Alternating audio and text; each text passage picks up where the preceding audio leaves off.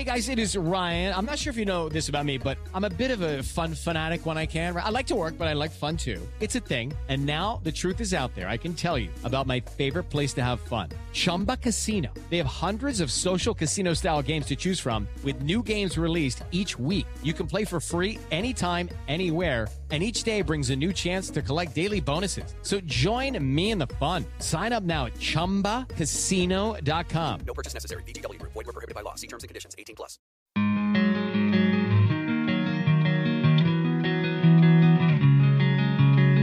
Hey rockers, today's guest is Efrem Schulz, lead vocalist for the Orange County, California hardcore punk metal band, Death by Stereo. Together we break down the writing, recording, and inspiration behind the fan favorite single, Forever and a Day, taken from their 2005 album, Death for Life. This track was a huge departure from the majority of Death by Stereo's catalog up to that point in their career. Efrem explained that this was a calculated decision amongst the band, as they wanted to try something a little bit left of center. I commended Efrem with bettering himself for this album, when he hired world-renowned vocal coach Mark Rank to help him with his delivery and technique. I love that perseverance. The band are all amazing players too in their own right, and the production team of Fred Archambault and Bruce McFarlane, better known as The Factory, completely slayed both the recording and the mixing. Sonically, this song sounds incredible, and not dated at all, considering it's closing in on 20 years since its release. Oh, and Efrem is a dear friend, dating back almost 30 years. It was so cool to catch up. So for all this and a discussion about anaphylactic shock, don't you dare go anywhere. Hey, hey, have you heard? Krista makes a podcast. Hey, hey, have you heard? Krista makes a podcast. Hey, hey, have you heard? Krista makes a podcast. Hey, hey, have you heard? Krista makes a podcast. Efrem! What's up? Dude, I realized that I have known you closer to 30 years than 20 years. Holy moly, dude. Yeah, I have known you that long. Wow, dude. I know. And for our listeners, it's crazy because 30 years. Yeah, you were just party buddy Efrem that knew these knuckleheads that I knew in this band, One Eye Open. Yes. And one of the craziest, I've talked about them on either this main show or our after party. I know I've talked about One Eye Open before, and amazing. crazy band. You can't even try to pigeonhole what their sound was, but I knew you through them. And their guitar player, Tim Owens, will tie into this episode with this song. Yes, of course. So Tim Owens became a member of Death by Stereo. Now, this is pre-internet, so 1998. Oh, yeah. You guys formed. The next year you put out your debut album, If Looks Could Kill, I'd Watch You Die, in 1999. Yep. Around that time, I started hearing about this band, Death by Stereo. There's some chatter going. It was probably 2000, so 2 years after you formed this band, I finally connect the dots and realize that Efrem's singing for this band that's getting big. I'm going, what's going on? I mean, we used to sing like Striper songs and Dokken songs together, but I didn't know you had an ambition to be a front man. Dude, it's so bizarre because circle around 30 years later, I just went on tour with you. I know. You know what I mean? Which I gotta say something about Efrem. You're one of the guys that works super, super hard in this business. I'm looking at him right now. He's in his skate shop in Fullerton, California. Fullerton? Yes. Yeah, in Fullerton. Yes. And besides Death by Stereo, running a skate shop and everything else you have going on in your life, you also front the Voodoo Glow Skulls now, who were just on the road with Less Than Jake. Yes, I do. And that tour was so awesome. It was. It was so good. It was. And I had such a good time. And I know I've told you this, but you definitely have your own style in Death by Stereo, and I really feel like that's really you coming out. When you do your own band, like that's your emotions, that's your spirit and your energy coming out. You stepped into a role that a lot of people might say they're the former vocalist of Voodoo Glow Skulls. Oh, he couldn't sing; he was just barking and doing this. But it's like rapping, or it's a different type of a way to use your voice. His grunting, totally like rap. Yeah, his the syllables, how they come out, and how you're able to step into those shoes. It was. I know it was tough for you. We talked about it, but you're doing it flawlessly. Oh, dude, it was really hard. I don't think people realize how much power he sings with and how much he's pushing out, and that much power on every syllable, every consonant. It's just, I mean, I feel like I'm playing the horns, like I'm a trumpet player or something. It's so much power you have to push. And dude, Frank is so good. Like anybody that ever asks what I think, I go, he's so good. People don't realize. Right. It's a tough one, man. It's a tough one, but it's made me a stronger singer. I feel like my lungs are just like, boom, so powerful now after being in voodoo. You come off stage and you're drenched every night. You absolutely give it your all, and as you know, I've told you this. You bring such a great energy to the band. If you guys haven't seen them, go check out the Voodoo Glow Skulls. But getting back to Death by here, this song Forever and a Day is from your fourth studio album entitled Death for Life, released June 7th of 2005 on Epitaph. This is a different song for your band, man, and way different. And I have to ask, by this point, you had been a band for about 7 years. You had been on Epitaph for about 4 or 5 years at this point. Your second album came out Day of the Death on Epitaph in January 2001. So almost 5 years at this point.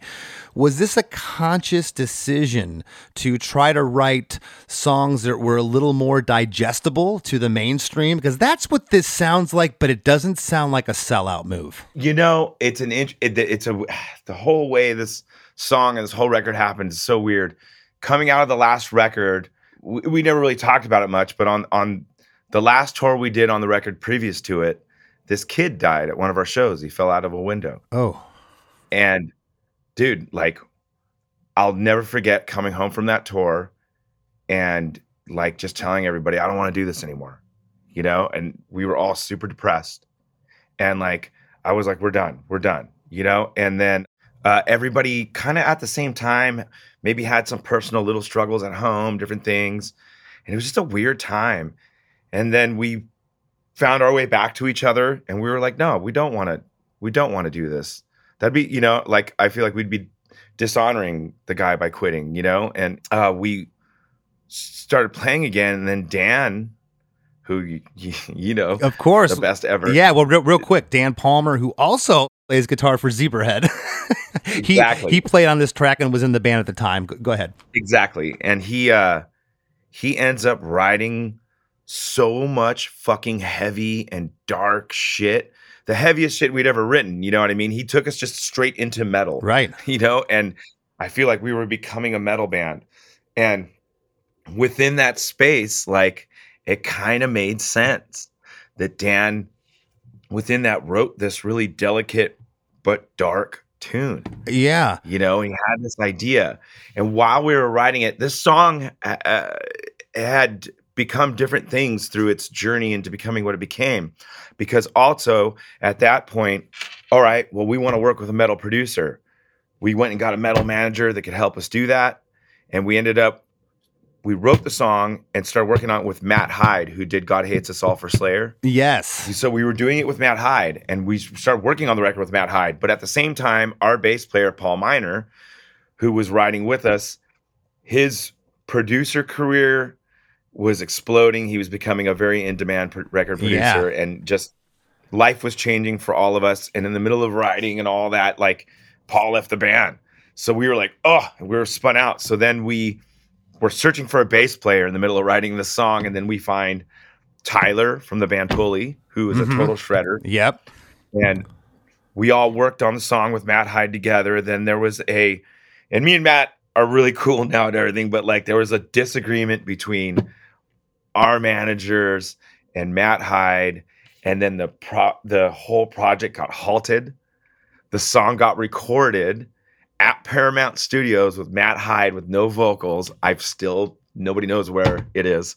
And then we had to go get another producer and start over again. The whole record. It's crazy. Let me jump in real quick. So the album was produced by The Factory, which is a production duo of Fred Archambault and Bruce McFarlane. But exactly. First of all, the production on this is killer. It sounds like it could be released today, but when I went to research these guys, it's like they went to be stockbrokers or something. You can't find anything about them. What are they doing? What are they doing? So Fred, we Dude, I researched it high and low. I can't find a damn thing about these guys. So good. We met Fred through our management, who was working with a guy called Mudrock. Of course. Who was doing Yeah. Okay, you know Mudrock, and he was working with Avenged Sevenfold. Yeah. We were friends with Avenged Sevenfold. We still are. And there was a whole thing, they led us to that, and they kind of helped us find our way through that situation with their attorney, Larry Jacobson. He helped us a lot in that. He was kind of messing with us at that time too. It all just kind of fell together through multiple people. But Fred was working with Avenged Sevenfold.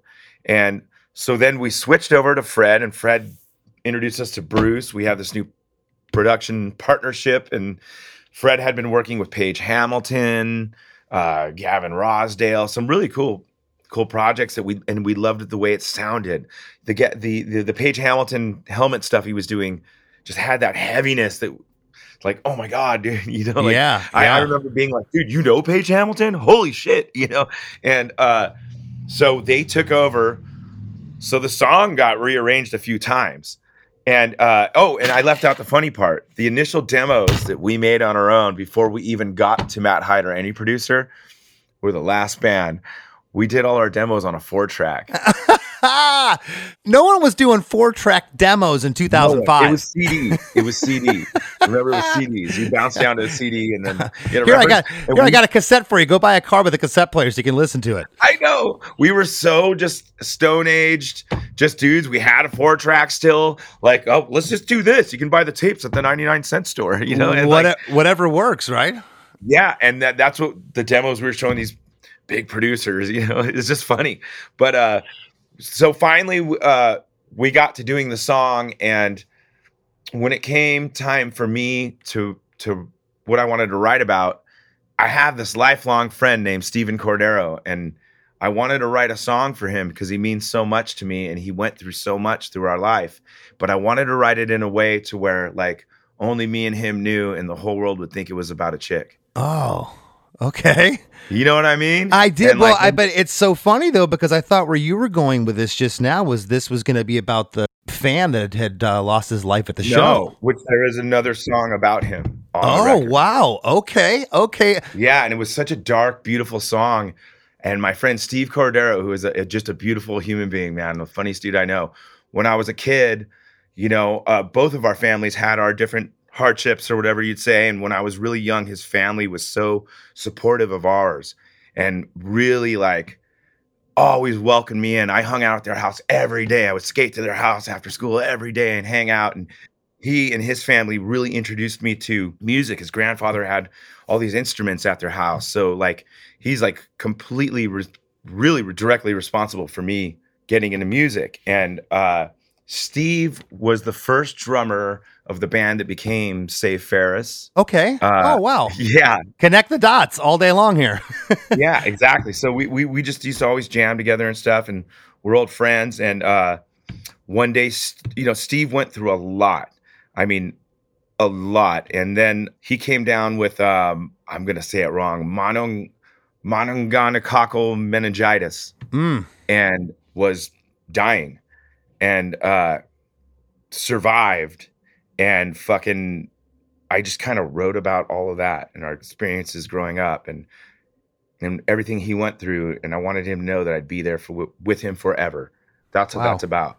Okay, well, we're going to get into the song in a second. I got a couple things real quick. Matt Hyde was on the list to produce a record for Less Than Jake around this same time period, which is crazy. He's the best. He's so good. Yeah, That's so weird. Yeah, he was on the list of a couple guys. We ended up not working with him. There's also, this is crazy, there's also a piano version of Forever and a Day, which is on the follow-up album, Death Is My Only Friend from 2009. It was produced by Jason Freese, who's Josh Freese's brother. Jason also does time in Green Day. He's their guy for their live shows. So totally. That's insane, which tells me that he heard a beautiful song within this already really cool, beautiful song that could be translated to piano. I can't take away this fever. I can't take away the pain, but I will fight with you forever. Lastly, I gotta ask, what did Brett from Epitaph think of this song? Because I'm going to tell you right now, I used to say this song should have been a hit. I don't say that anymore. I say when I think a song could have been a hit, you know. Right. And if Right. a band like, you know, I'm calling it your contemporaries at this point, not Death by Stereos necessarily, but this Right. song could have fit perfectly on modern rock radio at the time it was released. If Disturbed or somebody like that, the modern rock Right. metal bands would have recorded this song, in my opinion, it would have been a hit. What did Brett think of it? Because the song's awesome. Brett was all about it. He actually him and Jeff Abarta at Epitaph came up with a radio edit for it. And the problem was that everyone around us was telling us, oh, there's too much screaming. So they did a radio edit. And to be fair, it did, oddly enough, dude, this song and this record did so well in South and Central America. Oh, It wow. was insane. We went to play the Dominican Republic, and I was like on a morning cooking show, like with Tyler from Philly, like eating a sandwich, que rico, and Dan's on a radio show the same morning, and same thing in Costa Rica, same thing in Colombia. Colombia, the biggest headline show we'd ever done, in Bogota, dude. Like it just unbelievable. Wow. So it was a hit for you guys. Yeah, it did Yeah. blow up, and internationally, I'd say in the States, the record previous to it did better. Internationally, this record did better, and people know the song in Europe, but especially South and Central America, man, it was just wild, and it just kind of came and went. You know what I mean? Like it was just like here and gone, you know. But it was just like, wow, what is going on? And Colombia.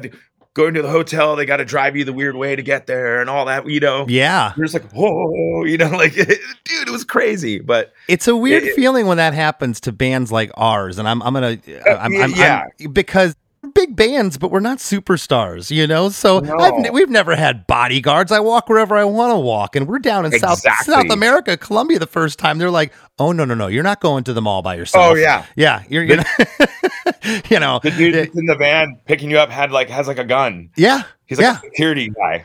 No, I know. And you're like, wait a second. Oh, gosh, there's so much here, dude. Before we jump into the tune, I promise we're going to get there. Okay. Yeah.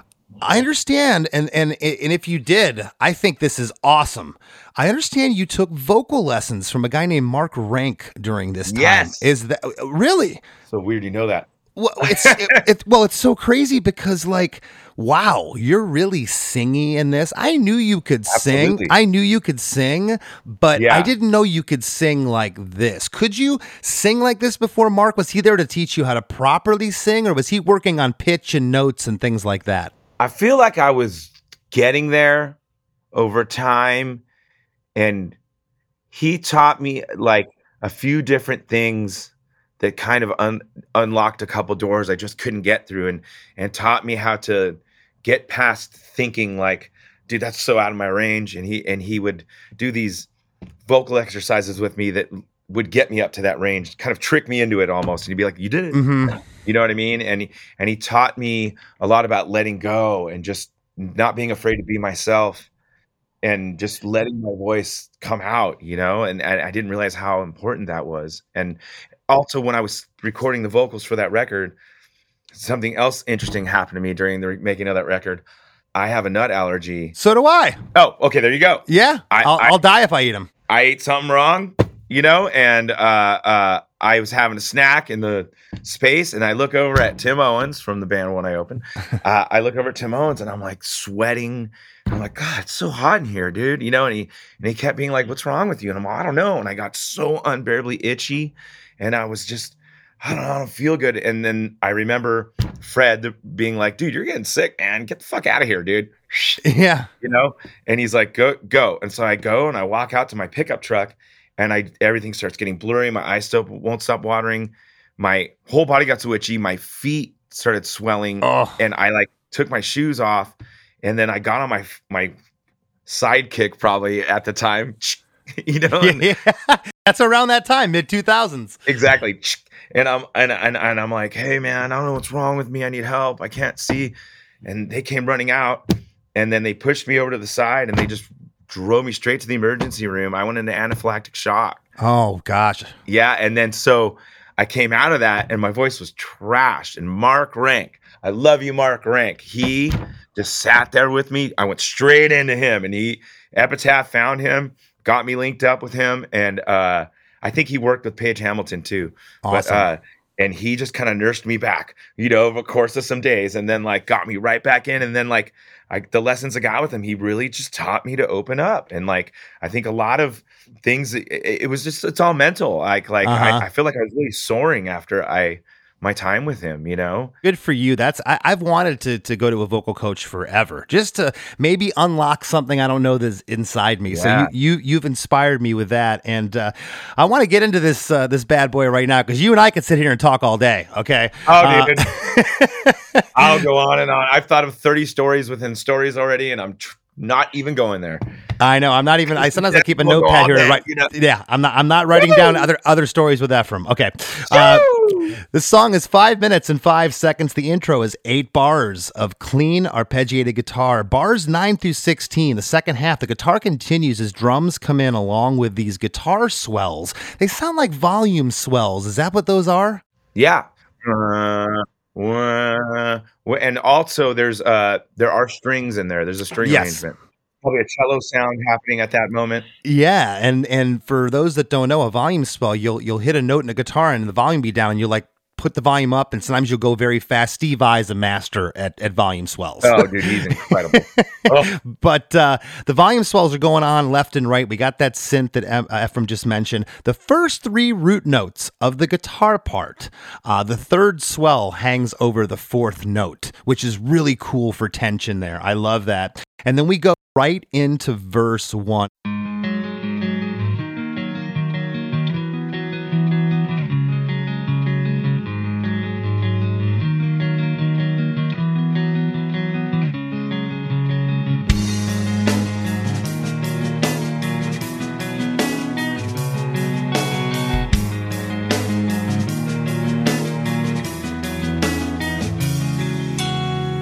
Did you ever wonder, will I make it through this night? Did you ever wonder, will I live for sacrifice? Have you ever wondered, will I ever see the light? Have you ever wondered, can I live another life? Can I live another life?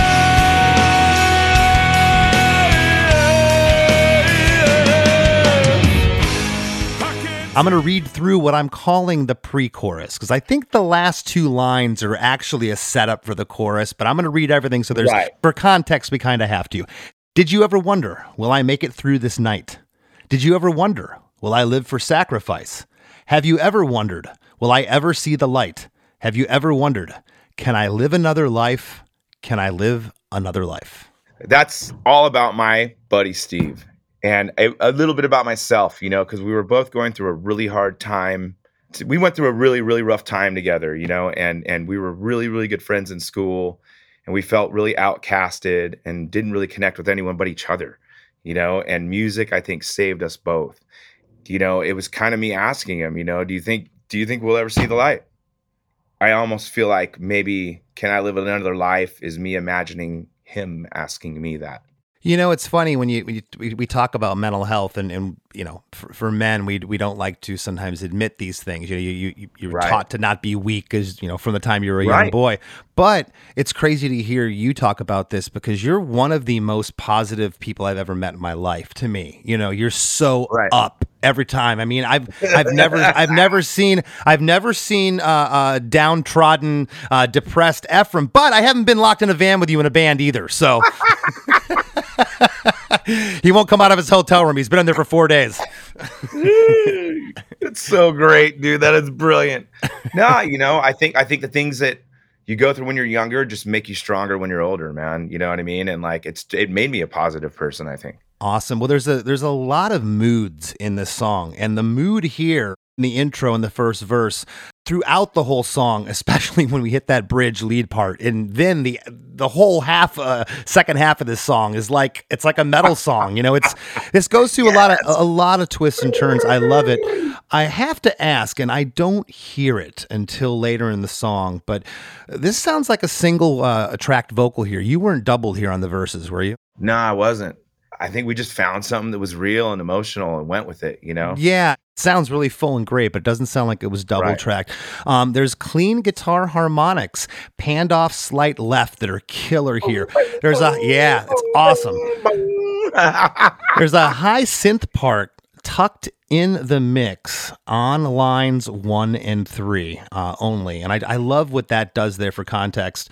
And then the last line, and I'm calling "Can I Live Another Life?" When you say that twice, I'm calling that the pre-chorus. And as soon as you say "life" the first time, that's when the big stereo guitars come in, and there's more harmonics that take us into chorus number 1. And that 4-track demo you had, I can't imagine with the limitations of 4 tracks how you were able to orchestrate something like this song. How bare bones was that? I just sang it just by myself. You know what I mean? Oh, okay. It was just a lead vocal, and then when we got in this, I could hear so many things in my head. I would tell one of the guys, "Hey, give me a whoa" at the practice space, And when we got in the studio, I tend to go into the studio and I build it out right there. Like I hear everything in my head, and I hear all the stacked harmonies, I hear everything. And I take it a piece at a time. All right, we got done with this verse. Let me build up all the harmonies on it. I mean, I can't believe I don't know this, but do you fumble around on guitar at all? Can you get around on it or no? Yeah, I can get around on the guitar a little bit. Okay. Not like Palmer or you know what I mean? But okay, so I can strum some chords and sing and play at the same time. It's interesting. I haven't heard anybody say what you just said on the show, really, except for Dee Snider. So Dee doesn't play anything. Really? No, but he wrote all those Twisted Sister songs. He would get there with the guys and he would hum guitar parts. Okay, and I've been similar things with our guys. That's so I'm cool. really lucky to be surrounded by people that can read that vibe too. Yeah, and I've told people, they're like, "Well, I don't really know. I hear these songs, but I don't know how to play an instrument." I'm like, "Just get them out like Efrem does, like I've told them, like, just sing it out to somebody, and maybe someone can hear your vision. Yep. But chorus 1 comes in here, and again, unless it was such a locked double, I don't hear a double on your voice here. Do you know if the factory, the production team, were you double your voice in unison? They were putting secret sauce on stuff. They were, you know what I mean, reverbs and delays and all that. They definitely made it real drippy, but it's mostly not doubled vocals, I mean, obviously the harmonies are super stacked and doubled, but this chorus is probably one of the poppiest things the band's done, Yeah. This chorus right here. I can't take away this fever. I can't take away the pain, but I will fight with you forever, forever and a day. I can't face this world on my own. I keep on searching for your face. I promise that we'll live forever, forever and a day. I can't take away this fever. I can't take away the pain, but I will fight with you forever, forever and a day. I can't face this world on my own. I keep on searching for your face. I promise that we'll live forever, forever and a day. Chorus 1 comes in at the 1 minute and 3 second mark. What's going on? Those were all the thoughts in my head in the time when my friend Steve was in the hospital, and I was saying, like, dude, they were speculating, he's fine now, which is a miracle, but and it's so rad, but they were speculating he'd be in a wheelchair forever, Oh gosh. And the thoughts in my head at the time were like, dude, you're my best friend of my life. I'll fight with you forever. I'll be with you forever, and dude, you've been my friend this whole time. I can't do this without you, man. You gotta fucking pull through this, and he did. Ice cold, sicking now. Hey everybody, don't go anywhere. We got lots more with Efrem coming right up after a few words from our sponsors. To all the guys out there listening, we all know first impressions matter. And if you're not taking care of your skin, people are going to notice. They'll either think you're way older than you are or that you just don't care about your appearance. Well, show them you do and make a great first impression with Caldera Lab. I try to make skincare an important part of my everyday routine, just like brushing my teeth and flossing and styling my hair. It's just as easy and sometimes even quicker with Caldera Lab.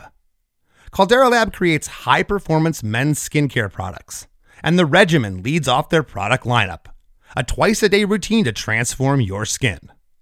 Skincare has been the Wild West for men for years. That's why they've made the solution simple. It's 3 products.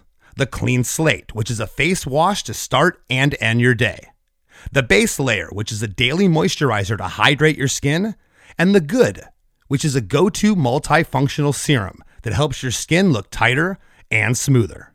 They also have the Icon Eye Serum, which addresses the 3 most common skin concerns around the eye: fine lines, dark circles, and puffiness. 1 minute in the morning and at night is all it takes to reduce your skin wrinkles, fine lines, and signs of aging. Clinical trials have found that 94% of men's skin showed an overall younger looking appearance after using Caldera Lab for a few weeks. So now is the time to see what it can do for you. We have an exclusive offer for Krista Makes a Podcast listeners, and it's the best offer available anywhere. Use the code DEMAKES at calderalab.com and get 20% off right now. Get 20% off with code DEMAKES at calderalab.com and make unforgettable first impressions that lead to the confidence you deserve. That's 20% off at calderalab.com with code DEMAKES. You'll be glad you did. Hi, this is Paul Phelps. And this is Monica Strutt. And we're from the Daily Music Business Podcast. We're joined by a number of other really great hosts in creating daily content with great advice for independent musicians just like you. That's right. We put out episodes daily on all topics from music marketing to branding, advice on signing with a manager and label, and anything else you need to up-level the business side of your music career. We've got it covered. Subscribe to the Daily Music Business Podcast today on your favorite podcast catcher. Subscribe today to the Daily Music Business Podcast on your favorite podcast platform.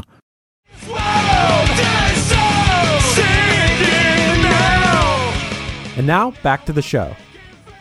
You know, you mentioned the South American crowds. They are so into the anthemic. I think everybody is in music. They like to put their fists in the air and, sing those anthemic songs. But what a lyric, though. Who can't get behind, but I will fight with you forever, forever and a day. Dude. I mean, it's not surprising that this lyric popped there.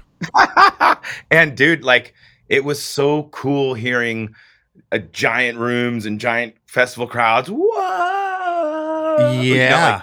It was like, what is going on right now? Like, this is so bonkers. Like, I'm so glad you got to experience that. Because again, this song to me, and it was a hit. It was a hit for you. But I said, a lot of those bands that were on modern rock radio around this time, with their money and their push and whatever. There's as you know, there's a lot of factors and a lot of luck too that happens with hit songs. But and we were kind of started doing more metal tours. We'd become a heavier band at that time, and we had a lot of great people really trying to push it in that direction. It was an interesting time for us, I'm telling you, some of my favorite records were the records where the band branched out and they said, we want to try something a little different here.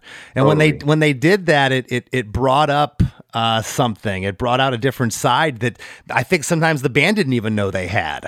How I'm sure this song, when some of your fans heard it, were like, whoa, what is going on? Because it was such a departure. But a lot going on in chorus one. Stereo guitars, bass, drums get really big and loud on the crash cymbal of the drums. There's tambourine that comes in here. There's that synth, that haunting synth running underneath, combined with all those whoa backing vocals at the end of each line.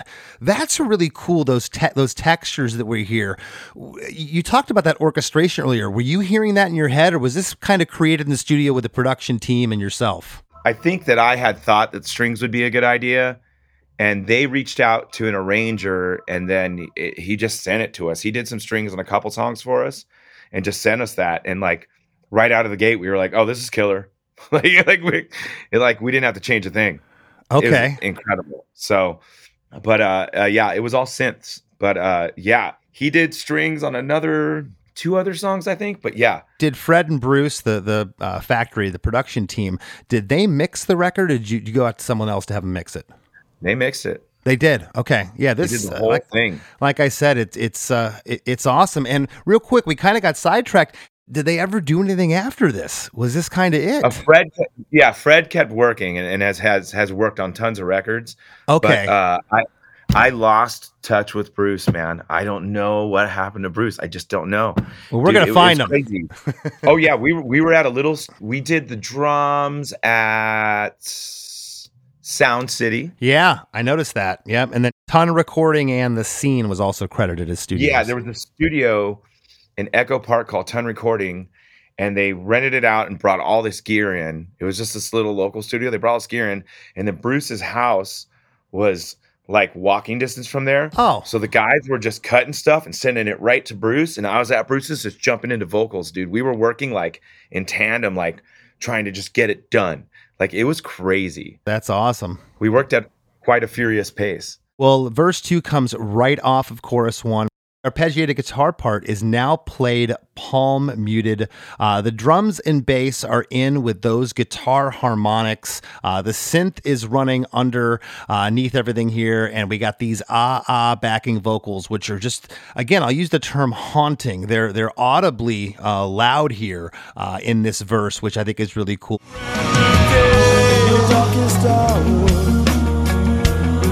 You bleed without a knife. You're searching, losing power. Your whole life has been a fight. You keep on giving selflessly. The world keeps on taking selfishly. You keep it bottled up inside. Feel the sting. Let's take another ride. Let's take another ride.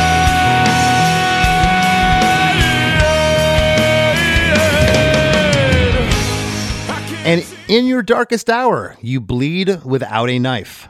You're searching, losing power. Your whole life has been a fight. You keep on giving selflessly. The world keeps on taking selfishly. You keep it bottled up inside. Feel the sting. Let's take another ride. Let's take another ride. Steve used to steal his mom's car when we were younger, and we'd go on these crazy fucking rides, man. Like, oh my God, dude. You know what I mean? Cross people's lawns, doing burnouts, doing donuts in places. We'd go out all fucking night, dude. All night. I mean, I can't believe he pulled the gas pump out of the thing one time, dragging it down the street. I can't believe we never got in trouble. And dude, he would just bring it back, park it, and just like nothing happened. And I just like wake up on his floor like in the morning, like, oh hi, you know. Yeah. We would go crazy. But you know, I was basically singing about Steve and like how he's just this nice guy. And I felt like, man, you've kept all this bottled up inside of you, and you just get it out by being crazy and going around town and just fucking shit up, dude. We would go buck wild together, dude, and like just go cause trouble, you know. And it's kind of like, man, you keep it bottled up inside. Let's just go take another ride then, dude. I could see why this was misconstrued by people as a love song because, you know, but you know, like lovers, but it is a love song between friends, and that's why it was felt that way, I think. Yeah, totally. Yeah, 100%, and still my great friend to this day, dude. But yeah, it was just basically me kind of painting a picture of like, dude, you're such a nice guy, and you've been so fucked over so many times, and yada yada, like fucking. Man, let's just fuck it. Let's just go, you know. And it's also me kind of saying like, I need you, man. I need you, because how are we ever gonna go ride again, you know? Mm-hmm. You know? Well, something else, you know, I always talk on the show about hooks within songs, and these guitar harmonics throughout. I've always loved what harmonics make me feel like. Just what they can do if they're played well and used tasteful in a song, and they are here. I mentioned the drums and the bass are in here with all those guitar harmonics, that synth part running, a lot going on here. I love the second line. You say losing power in this cool, low, different voice. And yeah, there's a different thing there. Was that characters? Different. Yeah, was that very conscious? Yeah, was that something that the producer said, "Hey, try something different," or is that just something that came out, or were you hearing that in your head? It's a very interesting note choice there. I came in with that. It's great. I knew I was going to do that. I really like with Death by Stereo. I like that it's a thrash punk metal band, but a lot of times I like to approach the vocals like from a Danny Elfman perspective, where there's characters in the song, or like Jello Biafra, where you like, I think sometimes you have to go so over the top and almost act it out theatrically to get your point across lyrically, and so that's kind of me. I don't know what you'd call it, acting it out, you're losing power. Yeah, it's what I mean? It's very dramatic. It is. It was almost like Swedish symphonic metal or something. Like where'd this voice come from? Ooh, I love that. There's on different records. There's been different parts where I in my head I think, all right, character voices, really get the emotion across so people feel it. And I've always wanted this kind of little bit of like a spookiness to it, A Nightmare Before Christmas Eve, little sprinkle on top. It's really cool, and that really stuck out to me. Something else that's great, the last line when you say "feel the sting," that's a different way you said it there. It's a different enunciation. I like that. It puts emphasis on those words, and there's a great guitar harmonic swell there that goes through the next part, which the lyric changes here on pre-chorus too. It's "let's take another ride" 2 times. Same instrumentation as before, but the bass run this time is killer. Woo! Let's take another ride.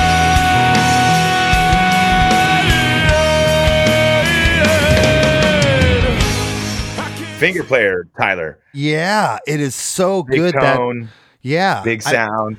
I've always loved that with parts that are so good, and I was guilty of it, especially as a young musician. Be like, dude, put that the first time too, and it's like, no. And the greatest bass players, they know they're good. They have restraint. They're like, no, we'll just put it on the second one. Totally. Yeah. Because that dude, you've seen Pulley over the years. He is unbelievable. Yeah. One of the best bass players in the genre, hands down. In the game, dude. Yeah. Yep.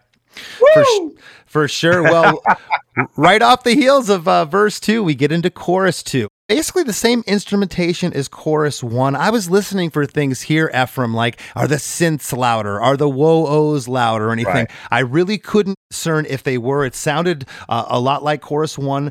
But interestingly enough, this is the last chorus in the song. Yes. And that didn't hit me until this morning, and I've been listening to this song a bunch the past couple days. Okay, and finally this morning I get to it. I go, it finally hit me like a ton of bricks. Like, wait a second, this is where the chorus, and this is only halfway through the song, which is crazy. About halfway. I can't take away this fever. I can't take away the pain, but I will fight with you forever and a day. I can't face this world on my own. I keep on searching for your face.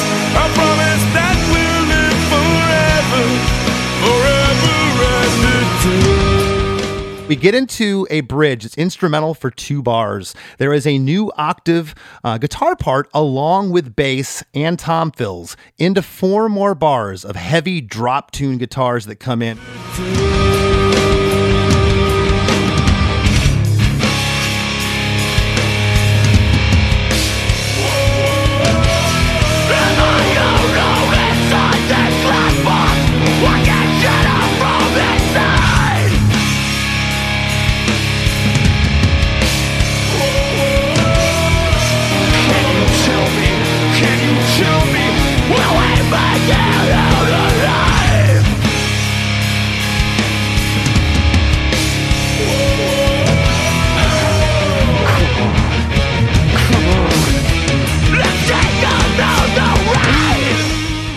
Am I alone inside this glass box?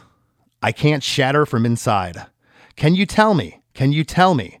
Will we make it out alive? Come on, let's take another ride.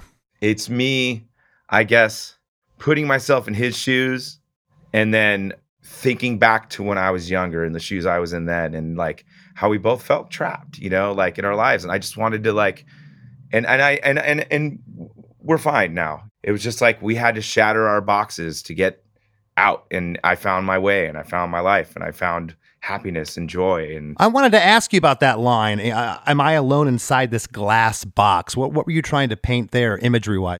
like, we all can't be alone. Like, I'm singing this song because I know other people are going to hear it and be like, fucking me too, man. Like, like, fuck, we need an anthem for the fucking not cool kids, man.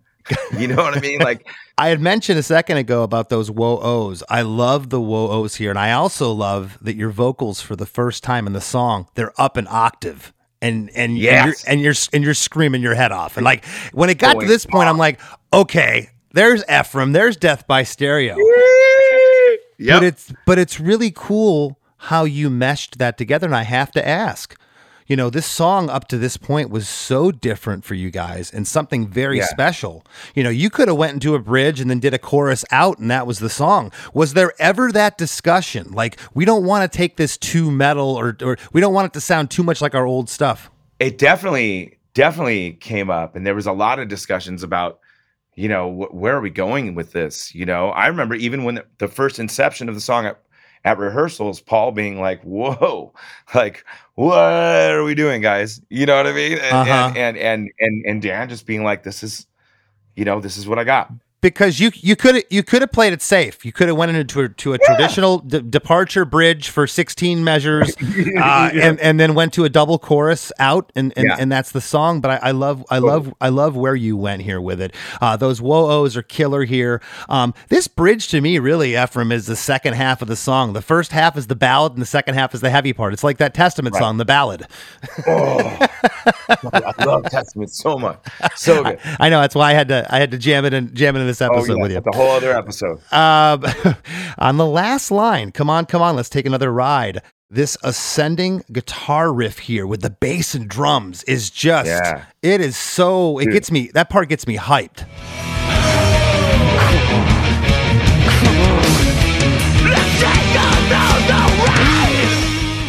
What those guys did together, and the bass following the guitar through that crazy whole,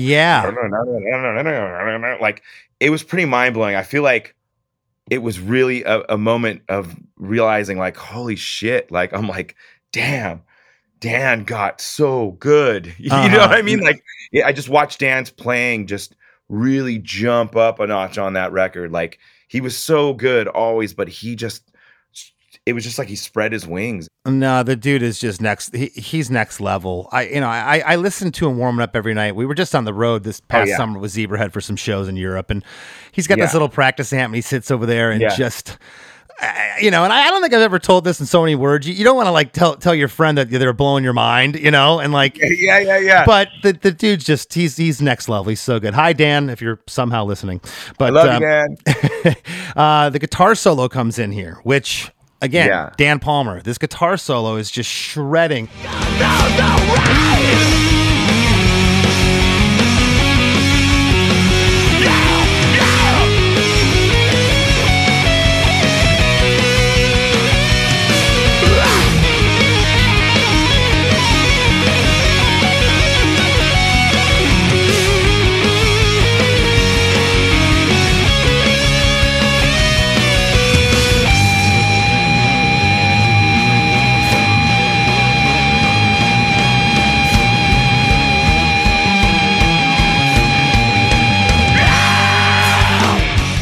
So Dan is known as the soloist of Death by Stereo, but on this particular song, if I'm not incorrect, Dan played every guitar on the song, but this is the one song where Tim Owens played the solo. Tim played this solo. That's Tim's solo, dude. It's crazy. It sounds like Dan. That's crazy it totally to me. Does. Yeah, dude. Tim was a very underrated guitar player, dude. Like, I know I know Tim was great. No, but I'm saying I know he's great, but you know how somebody, it's like Eddie Van Halen. It's him playing guitar. I don't care who picks up the guitar in his same amp configuration. It's not going to sound like Eddie. And Dan definitely has his own style. I thought that was Dan. I think everybody does. It's wild, and Tim killed it on that solo. And for everybody that's a fan of the band, we're talking about Tito. He became Tito during his time in Death by Stereo. Tito became his nickname. So everybody knew him as Tito forever. Was that from Tito's Vodka? I think it was from Tito Jackson. Tito Jackson. So yeah, the guitar solo is 24 bars. On bar 4, we get a no from you. And then on bar 8, we get a rah. Yeah. Was that just you going, there needs to be something here? Were you, a lot of times guys will be warming up in the vocal booth and they'll just do it, right. Was that planned? When we jam at practice, like sometimes I just kind of like vibe with the guys, go. Yeah. And I do it different live, and so sometimes when we record, I'll be like, just roll the tape, just roll it. And I'll just throw in a couple. Yeah. I'll just try and feel it like hip hop. Yeah, I love those little things, those little flourishes, and I especially love it live, as you said, because you could do it different every time, and it doesn't matter. It's just your personality coming across. Totally, and sometimes when I hear a solo in my head and in my heart, I'm all, when he does it, and so I'm just like, like sometimes I'll just do it, like. Yeah, you're feeling it. Bars 17 through 24, there's insane riffage leading up to verse 3. There's a guitar harmony at the end of the solo for a bar or so panned off right. Yeah. The last 8 bars of this section, the guitar is feeding back and the stereo guitars are doing this killer walk up before we get to verse 3. Oh, dude, with the bass. Yeah. Little Mozart part. Really classical sounding. And I can't imagine verse 3 not being here. It's so perfect, but you could have went into a chorus here. Was there was there that discussion? Do you remember? Yeah, we wanted to have like a really hard, crushing, and with a like kind of a crescendo. We wanted the song to be a journey with peaks and valleys. So build it up, explode, and then release at the end. That was the whole vibe, man. We were really trying to paint a picture. And Dan just murdered it with that arrangement. Dan is like such a great arranger, dude. It's insane. And yeah, that was very intentional and building up to that screaming verse. Just kind of like everything built up. This is our fucking rage, Well, that killer walk up takes us into verse 3. And right off the top, we get this ow from Efrem.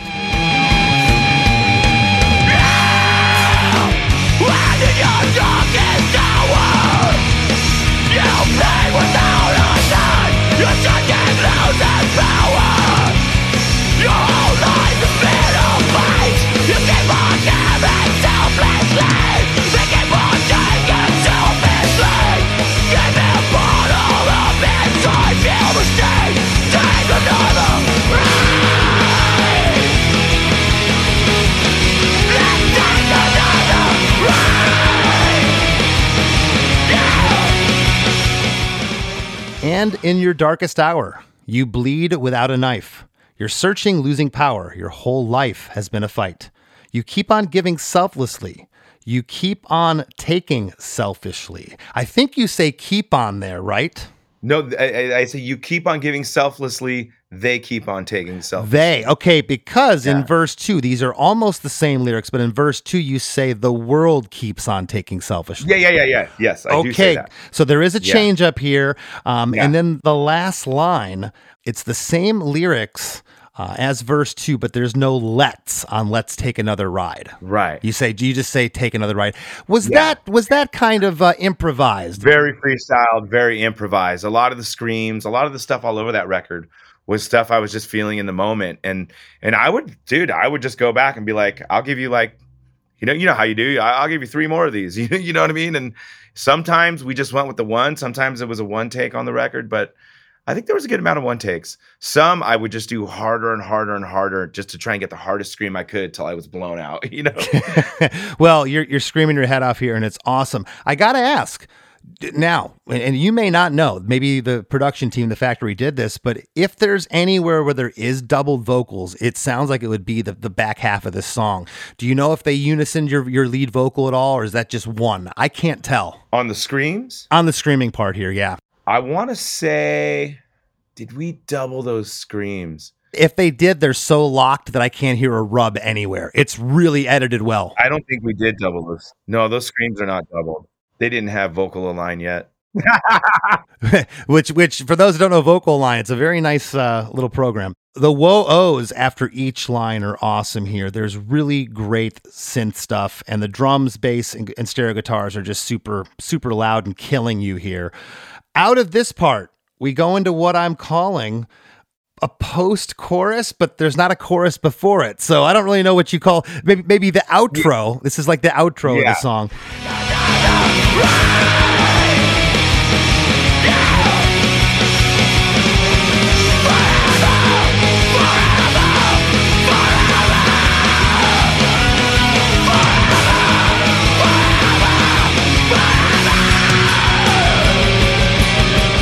And you say, let's take another ride. Yeah. Forever, forever, forever, forever, forever, forever. We get that said 6 times. Everything is in here, including an awesome new octave guitar part and these whoa-oh backing vocals. They're tucked in low here, but they're mixed with such a great delay. I'm glad you like the feel, you know? Yeah, no. That was definitely trying to get like a feel and just like it built up to this big thing, but then we want you to feel vulnerable again at the end and just a little shook, you know? And I can't put my finger on what I'm calling, and I've only had maybe 4 or 5 songs out of a couple 100 episodes I've done here or whatever on the show. I've never, this is only like the 5th time where I've said this is a coda, and I'm calling this a coda, this last part of the song, okay? Because it's just, this part's great. And all you say is day, forever and a day, and you end with the word day. It's just a vocal, and it sounds like a nylon string acoustic guitar to end the song here. Kind of reverts back to the ballad feel from the beginning, and kind of ends almost a little morose.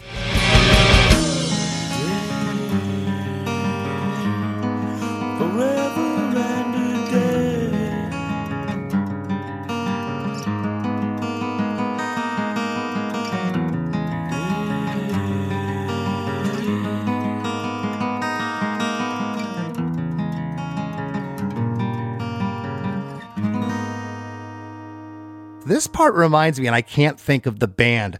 I want to say Maiden, but it's not. It's like an outro to an 80s metal song, and I can't think of it. That's the feeling that I get from it. Totally. Kind of like the end of 18 in Life. Yeah. Okay. Yeah. You know, that swoopy guitar outro, you know? But it's the only thing I can think of. But it's interesting. So even though this was a departure for us, and the album was a departure for us, in my head, I'm still thinking about hardcore punk shows and the crowds. What can I write that I can get something from the crowd? Because in my head, day, forever, and it happened. Yes. At the end of every night, I would just say day, and then I put it out, and the whole crowd would forever and a day. It happened every time. It was really cool. For the visual, everybody listening right now, Efrem's holding up the mic. So he's saying forever, and then he's holding the mic out for the crowd to say it. And hearing that back is awesome. But what were your thoughts now? You had been in a band for a number of years at this point. Okay, you're on Epitaph Records. You guys are out there doing it. You're making a living as musicians. Okay, you're living the dream. Incredible. Incredible. What was it like hearing the mix back of this song when you first heard it? Because this is now almost 20 years later, and this song sounds as fresh today as it did then. I was pretty mind blown. I'm not gonna lie, and also I was so happy because I felt like, man, I always knew I could sing melodically, but no one ever wanted me to. Yeah, you know, and I wanted to prove to everybody, like, look what I can do, man. And I remember feeling so proud because, you know, Mark Rank was like proud of it too, like proud of me, you know. And I remember sitting in the blue room at Epitaph, which was like the meeting room, and you have your meetings about marketing and creative stuff, and them like listening and hearing a couple of the people in the office being like, whoa, man, like you're like totally different, you know. And it just made me feel really proud, man. And it's a cool that record's a cool accomplishment for me, you know? Yeah, I'm glad you said that, because it is an accomplishment. And the fact that you were able to, you know, as we get older as musicians, we get stuck in our ways, and ego and all kinds of things take over. And it's like, you know, you went out and got a little self-help with the vocal coach. That's very commended. And Listen, my friend, again, I could sit here and talk to you for another 2 hours about nothing. I love This you. is so awesome. I love you, man. And thanks for I love you too, dude. thanks for sitting in. Thank you for letting me be a part of this. I'm totally a fan. So this is awesome. Your podcast rules. So thank you. Thank you. Before we break, what's going on with Death by Stereo? What's happening? Death by Stereo, we're writing riffs, working on we're doing new stuff. Everyone's been so busy with their lives. We haven't been able to do much, but we started playing shows again. We're planning stuff for next year. Voodoo Glow Skulls is going to be in Japan in November with the band Hey Smith. And we'll be on the West Coast with the Slackers in December, and all over the country with Mustard Plug in January. Manic Hispanic is playing a big comedy event October 11th. Check out our socials. How can I forget that? That's yet another band you're in. I left that out earlier. Yes. Hey, man. If you have another band, I'm your band. I do have another band for you and I. Let's go. Yeah, it's called Death by Almonds. Yes. Yes. That's amazing. Or walnuts, whatever. We'll have a great writer, allergen free. It'll be beautiful. That's right. Our first record's called Anaphylactic Shock. Out soon. Anaphylactic shock. All right, buddy. Thanks so much. Love you, dude.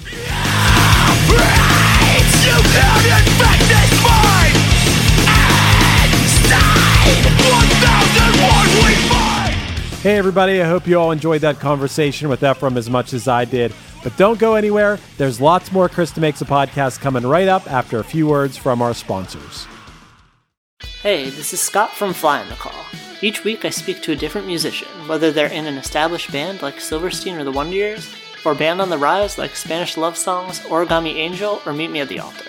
We discuss music and lyrics, the successes and challenges of being in a band, and more, as we get to the core of each artist. The show features musicians of diverse genres and backgrounds, so there's always a chance I'll be talking to your new favorite band. Listen and subscribe at soundtalentmedia.com. As we near the end of the show, here's a band you might not know. Welcome to this week's Band You Might Not Know.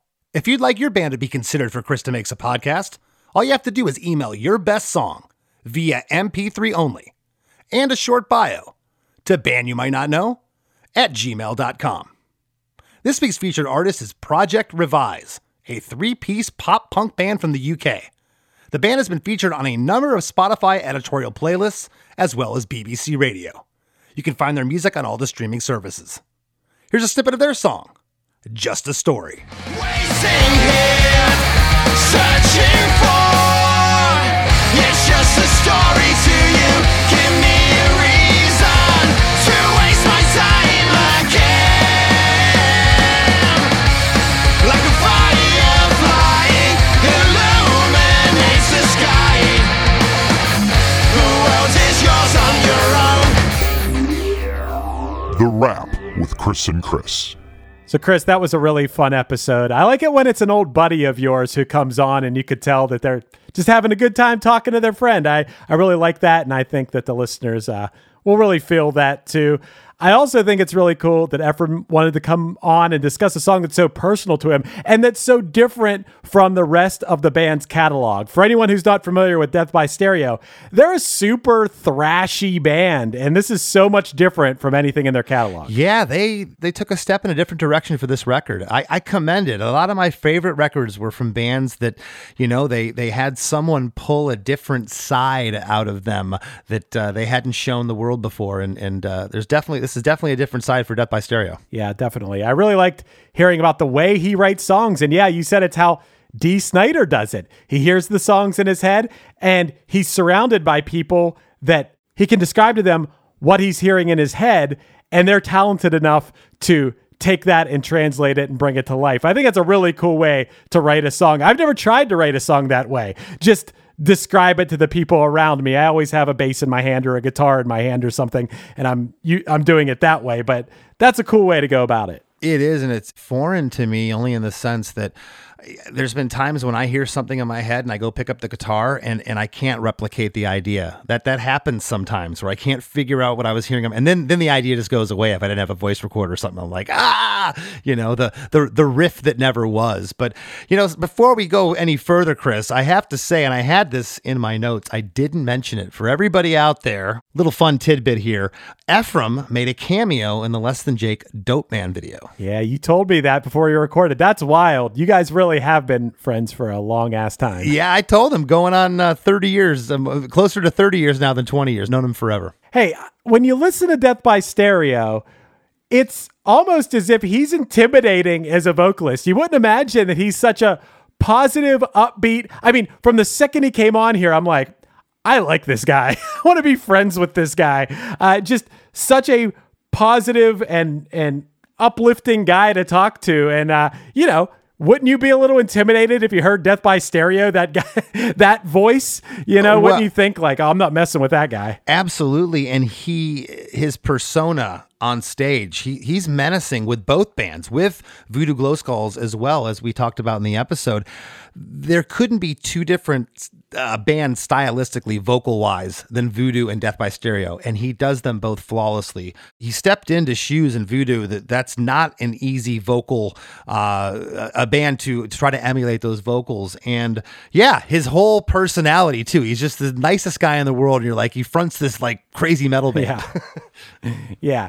And speaking of vocals too, Chris, it's so cool to be able to just be like, hey, I want to step up what I do. I don't care what it is. I mean, go to a vocal coach. Yes, of course. Whatever instrument you play, anything you do in life, even if it's not music, to be able to say like, there's always somebody better than me out there who can teach me something about what I do. And to be humble enough to step into that and accept it and try to better yourself, that is so commendable. That is awesome. It is. Efrem's one of those guys that I knew could sing. And I thought maybe that's what he went to the vocal coach for, was like notes and this and that, wanting to brush up on hearing things. I think his ear was always there. I think he wanted more technique, and it sounds like what he got from Mark. Yeah. And also when it comes to vocals, I like that you guys are talking about those little impromptu things you're feeling in the moment in the studio on a record that can make a song so much more special and less sterile. Mm-hmm. Recently, we've been doing these Punchline podcasts where we're going back through all our old albums and talking about them. And on some of our early albums, we'll do things like there's a song where the song's about to kick into like a fast part, and I go, here we go, like on the record. I do that. And I'm laughing because I'm like, I probably wouldn't do that now, because I'd be like, no, you can't do that on the album. But I think it's cool that we did stuff like that. It just adds so much life to it, It does. It's cool, except when your A&R person at the record label hears you do it on a demo and wants you, and you were just joking. And I'll give you the abridged version of this story. But I was doing the demo for Automatic, and right when I got up to step up to the vocal mic to sing the first line, I think I know it all. Just before that, I said, sick cow. And that's what Greg Graffin from Bad Religion used to do. These, like, it sounded like he's saying like sick cow, like sick cow. Right. Well, I did that before the vocal started. And our A&R guy, Craig Aronson, was just like, we got in the studio to cut the actual song for the record Losing Streak. And he's like, where's that thing you did? And I'm like, what are you talking about? He's like, that thing. I'm like, what the hell are you talking about? And finally he's like, that thing, I'm like, that was just a joke. He's like, it's gotta be there. I'm like, no, it doesn't. He got demo-itis of your Bad Religion impression. He did. He did. Yeah.